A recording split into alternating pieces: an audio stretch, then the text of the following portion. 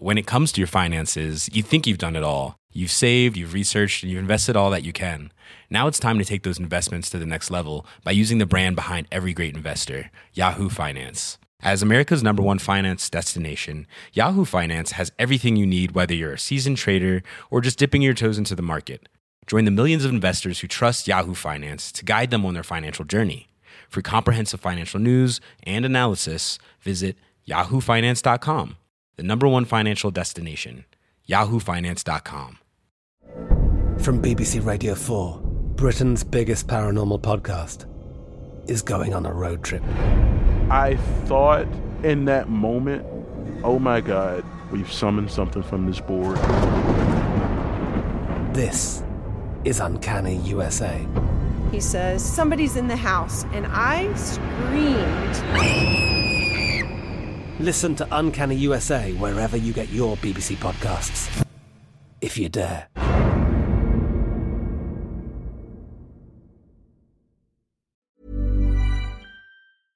Hi everybody, welcome to Dan Snow's History Hit. We've got another lockdown learning episode for you today. We're releasing them every Friday. Last week we had the brilliant Anna Whitelock talking about the Tudors. That was at your request. We asked history teachers what they could use a bit of help with. This week we've got another brilliant friend of History Hit, Mark Morris. He's a medieval historian. He's just written a gigantic, fantastic book on early medieval England and Britain, the Anglo-Saxons. You are going to love that book when it comes out. We're going to get him back on the pod when it comes out. But in the meantime, he's here just taking us on a very kind of brief overview of what were the Middle Ages. What were they in between? What were they middle of? And are many of the cliches about that medieval period fair, or are they the product of the fervent imagination of later generations? As with the episode last week, the very brilliant Simon Beale, who's a wonderful history and politics teacher here in the UK, he's produced a worksheet for students that they can fill in as they listen to this episode. I'm hugely, hugely grateful to him for doing so. The Middle Ages is a bit of a tricky one. It's a huge subject. We've got ones coming up on the Russian Revolution and the New Deal, so we'll try and keep those a bit more focused. But please, everyone, go and have a look at Simon's worksheets. I'll also be tweeting those out. I'm at The History Guy on Twitter.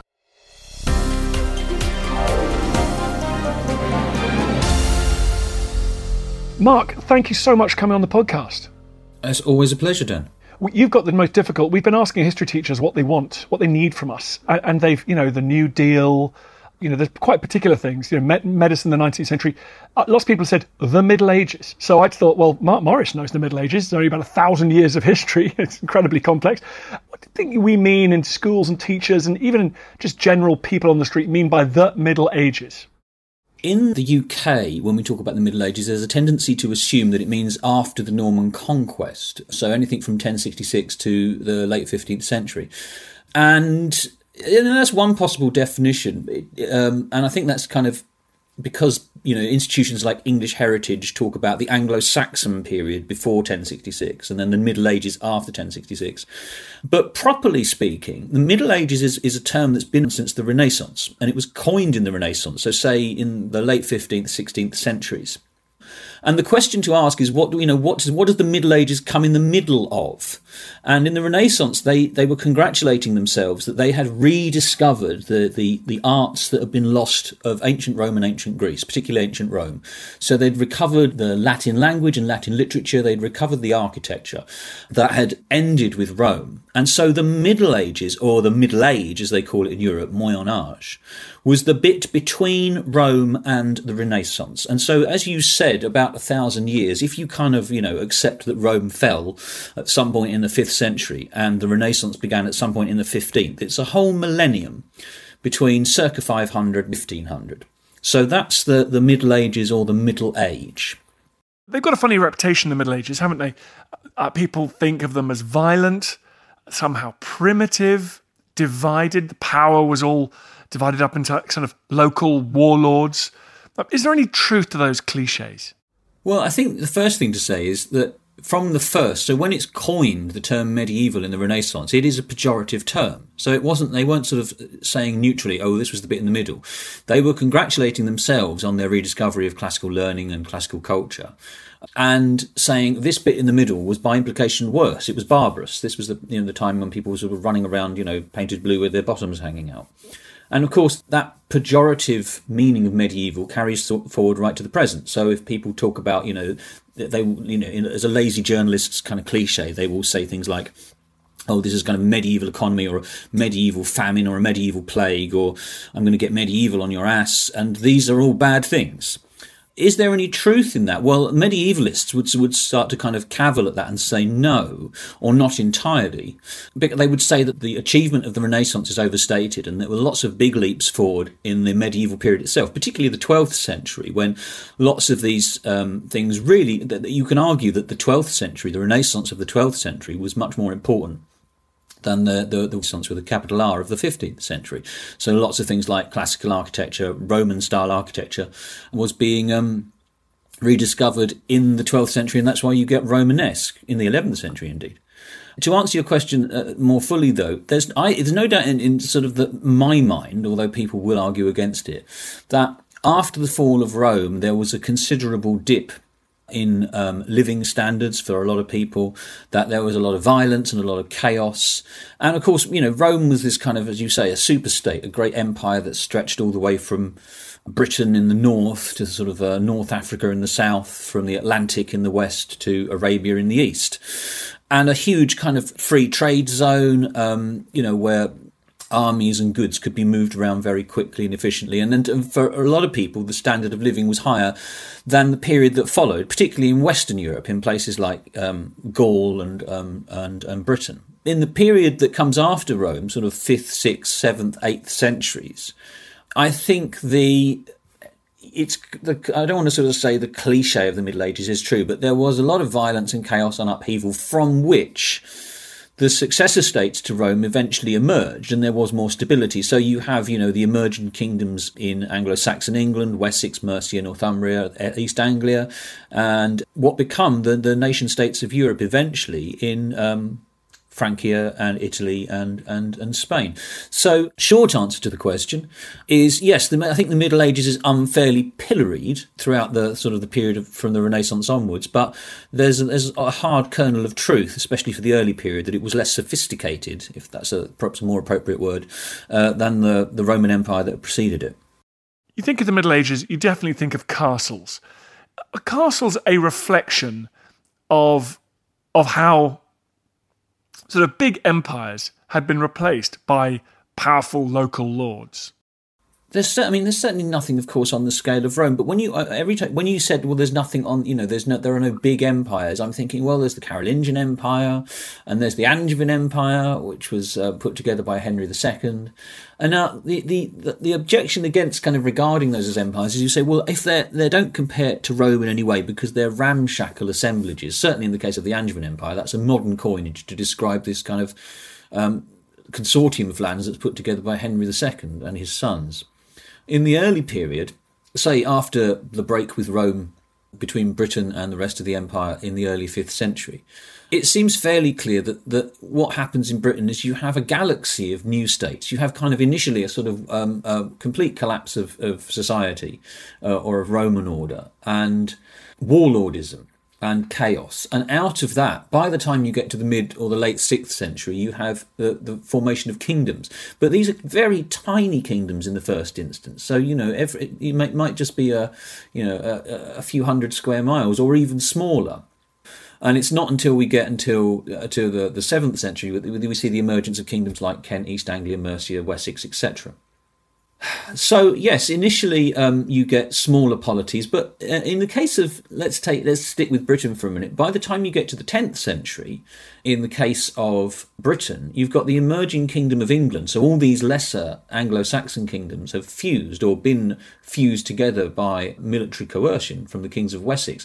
They've become a large state, England, which, as states go, is fairly big. England in the 10th century is more or less the same shape and size that England is now. It's fairly centralised as a state. So it has institutions based around the monarchy, which is increasingly by the 11th century resident at Westminster. So it's got sort of a uniformity to it as well. So it's got, England is divided into shires. Shires are divided into hundreds. There's one coin that runs throughout the whole kingdom with the king's head on it, minted to a universal standard. There are states, England may be exceptional and precocious in the way it in terms of its unity.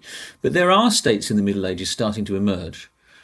So I take your point that there's a lot of local power as well. Let's keep talking about power. Kings really matter, don't they? You think about William the Conqueror, Henry II, Edward I of England, their personality, their strengths, their weaknesses.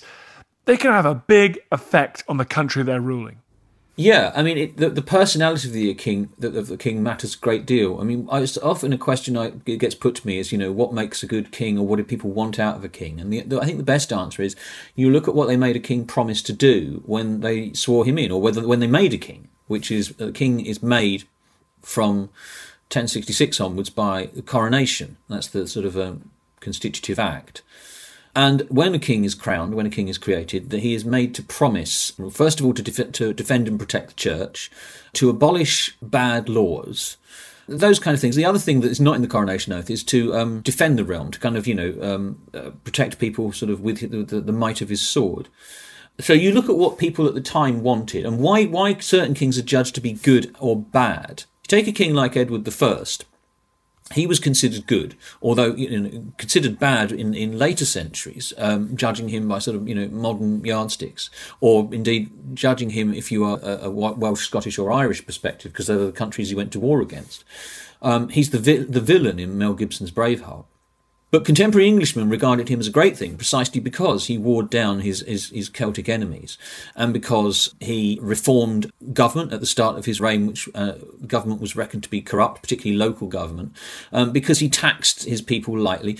So, the kind of key things are being a strong leader in war, clearly very important. It's very hard for medieval kings to sort of, the only other model is kind of to be sort of very pious and saintly, sort of like Edward the Confessor.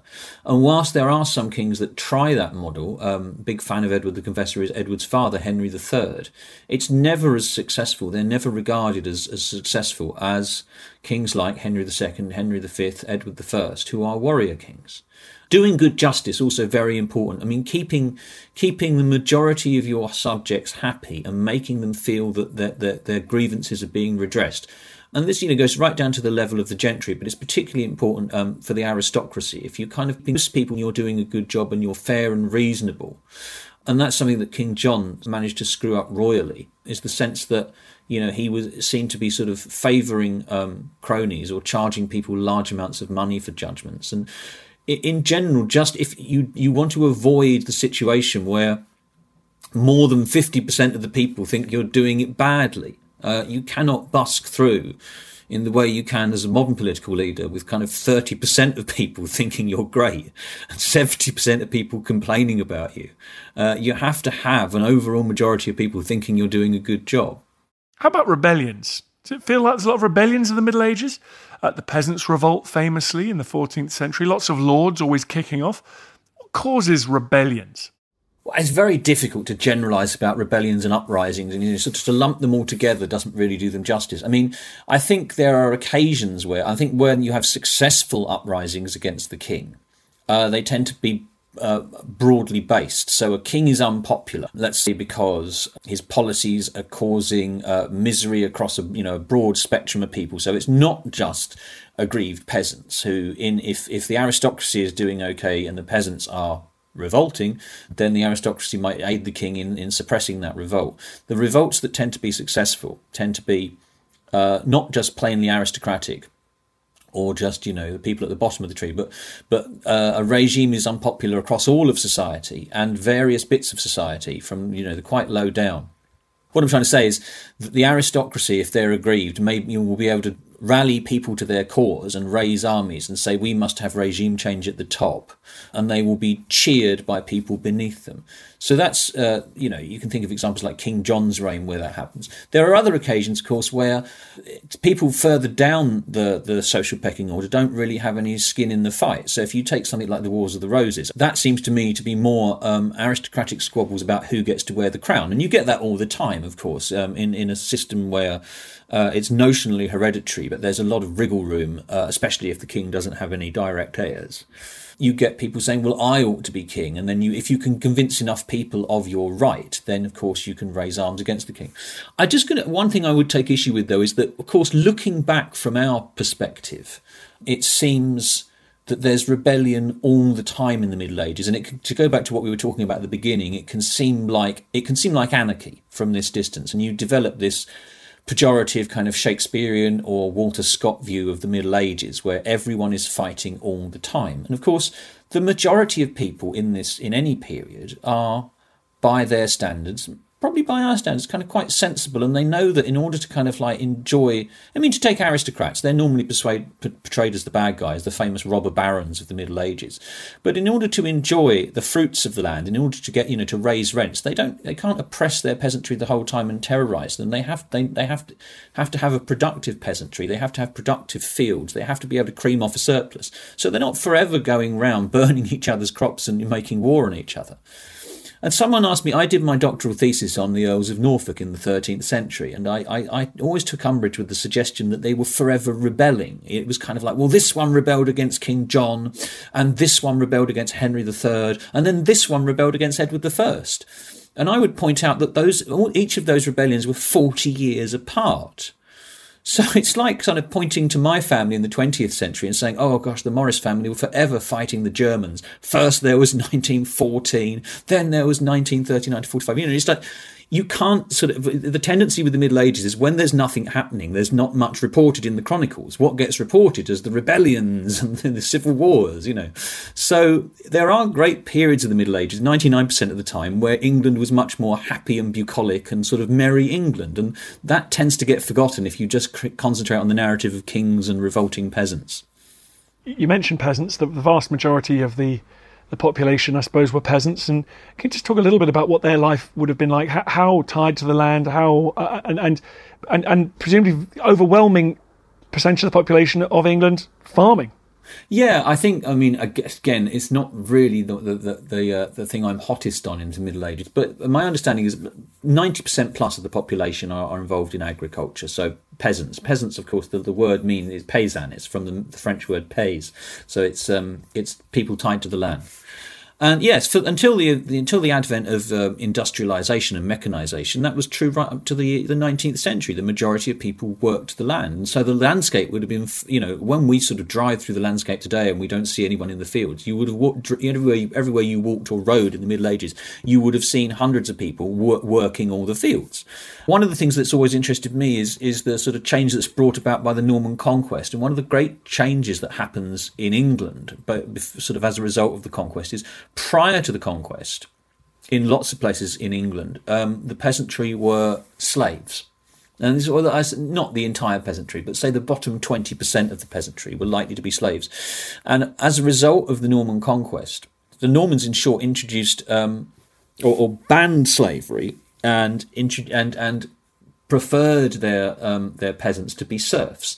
And you might say, well, there's not a huge amount of difference between being a serf and a slave, but the difference, I think, at the time was considerable, although underreported, because slaves in pre-conquest Britain were like slaves in the classical world.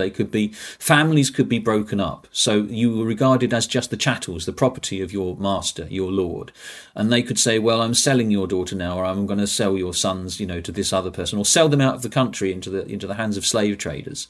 After the Norman conquest, that doesn't happen, or at least it fades away in a couple of generations. And although people are tied to the land and their lords have rights over them and they can make them work certain days of the week on the lord's domain, that kind of thing, they can't be broken up. They can't be sold as individuals, and they can't be killed either. In slaves, as I say, they don't have rights. They don't have any more rights than the beasts in the field, so they could be killed if they offended by their lords, and that was not illegal. It might have been considered immoral because the Bible says thou shalt not kill, but it wasn't a crime to kill a slave in pre-conquest England. It would have been after the conquest. So although they don't have many rights up until the Peasants' Revolt of the 14th century, their rights are improved as a result of the conquest. Hi, I'm Matt Lewis, historian and host of a new chapter of the Echoes of History podcast. If you're an Assassin's Creed fan, and like me, want to be prepared for the launch of Assassin's Creed Shadows later this year, join us on Echoes of History as we head to feudal Japan to explore the real-life history that inspired the latest game from this legendary franchise. Learn about Yasuke, the African warrior who entered the trusted circle of Japan's most powerful warlord. Hear accounts of cultures colliding when Portuguese missionaries landed on Japanese shores, and follow Japan's journey through years of division and bitter warfare to unification at the dawn of the modern era. Make sure you catch every episode by following Echoes of History, a Ubisoft podcast brought to you by History Hit, wherever you get your podcasts. Planning for your next trip? Elevate your travel style with Quince. Quince has all the jet-setting essentials you'll want for your next getaway, like European linen, premium luggage options, buttery soft Italian leather bags, and so much more. And it's all priced at 50 to 80% less than similar brands. Plus, Quince only works with factories that use safe and ethical manufacturing practices. Pack your bags with high-quality essentials you'll be wearing for vacations to come with Quince. Go to quince.com/trip for free shipping and 365-day returns. When it comes to your finances, you think you've done it all. You've saved, you've researched, and you've invested all that you can. Now it's time to take those investments to the next level by using the brand behind every great investor, Yahoo Finance. As America's #1 finance destination, Yahoo Finance has everything you need, whether you're a seasoned trader or just dipping your toes into the market. Join the millions of investors who trust Yahoo Finance to guide them on their financial journey. For comprehensive financial news and analysis, visit yahoofinance.com, the #1 financial destination, yahoofinance.com. What about the church? The church looms large in the sources for the Middle Ages, partly because the churchmen wrote most of the sources. Yeah, and that's again something I sort of always cavil at a bit, is that people will say, oh well, the church was always complaining about this, and they're always complaining about. King John is the prime example in the stuff I've done. People say, well, King John wasn't as bad as people think because he annoyed the church, he fell out with the Pope, and therefore the church hated him. And I always point out, well, yes, that's true. But so did everybody else, because one of the fallacies of the Middle Ages, which you still see in school textbooks, is that the only people writing things down were churchmen.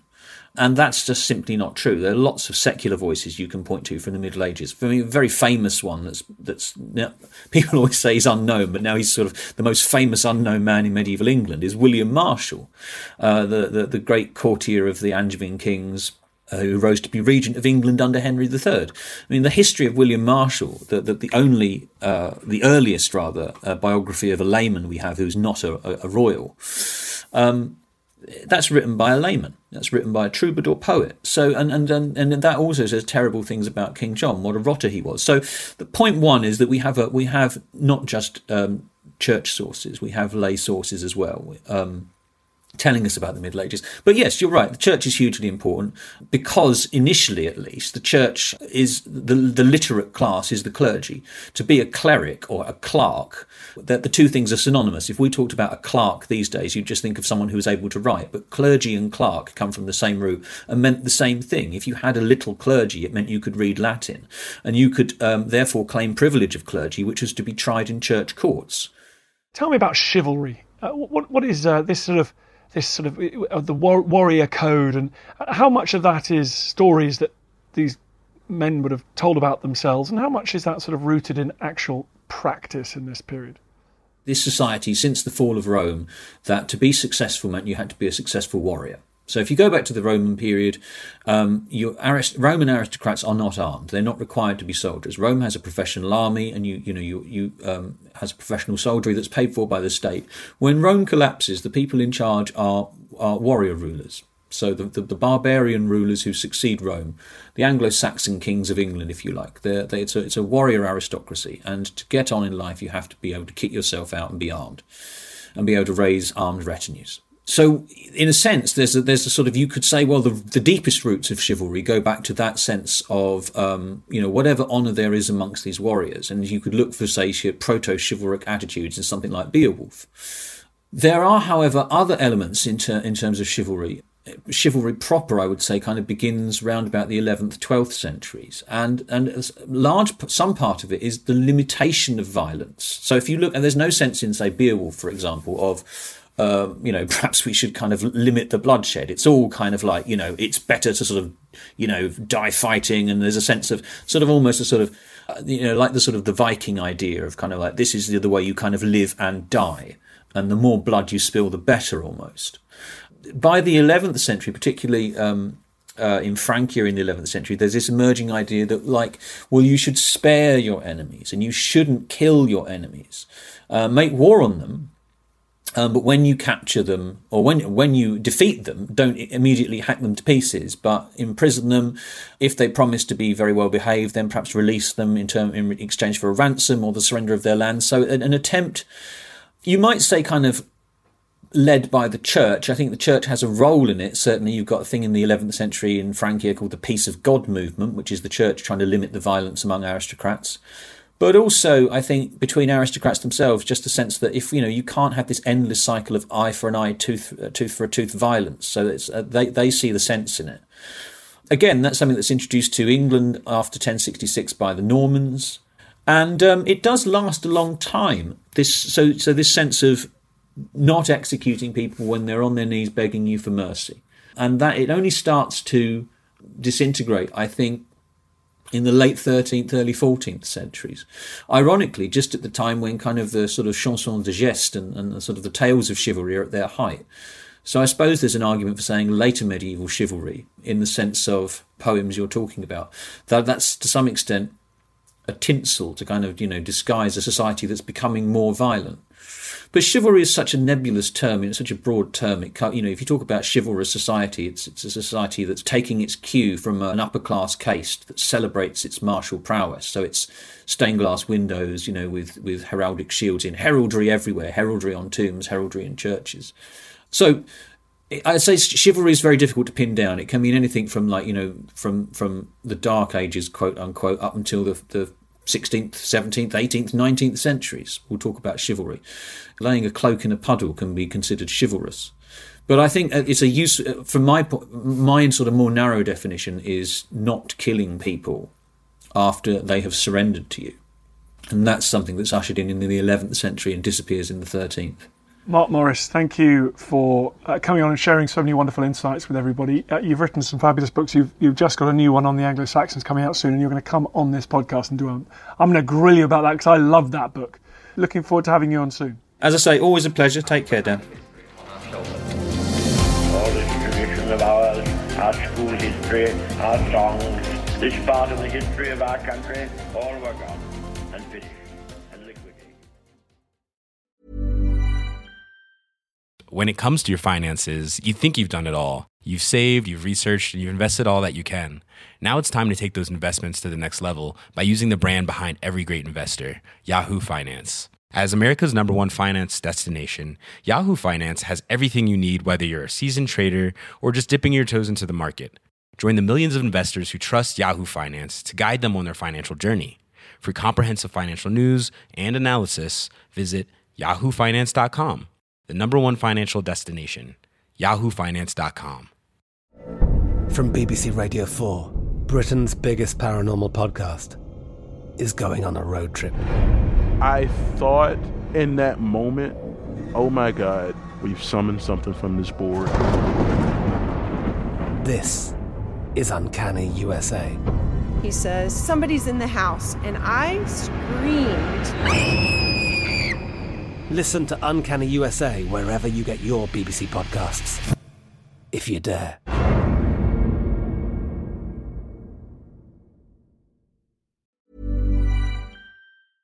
Thank you for listening to this episode of Dan Snow's History Hit.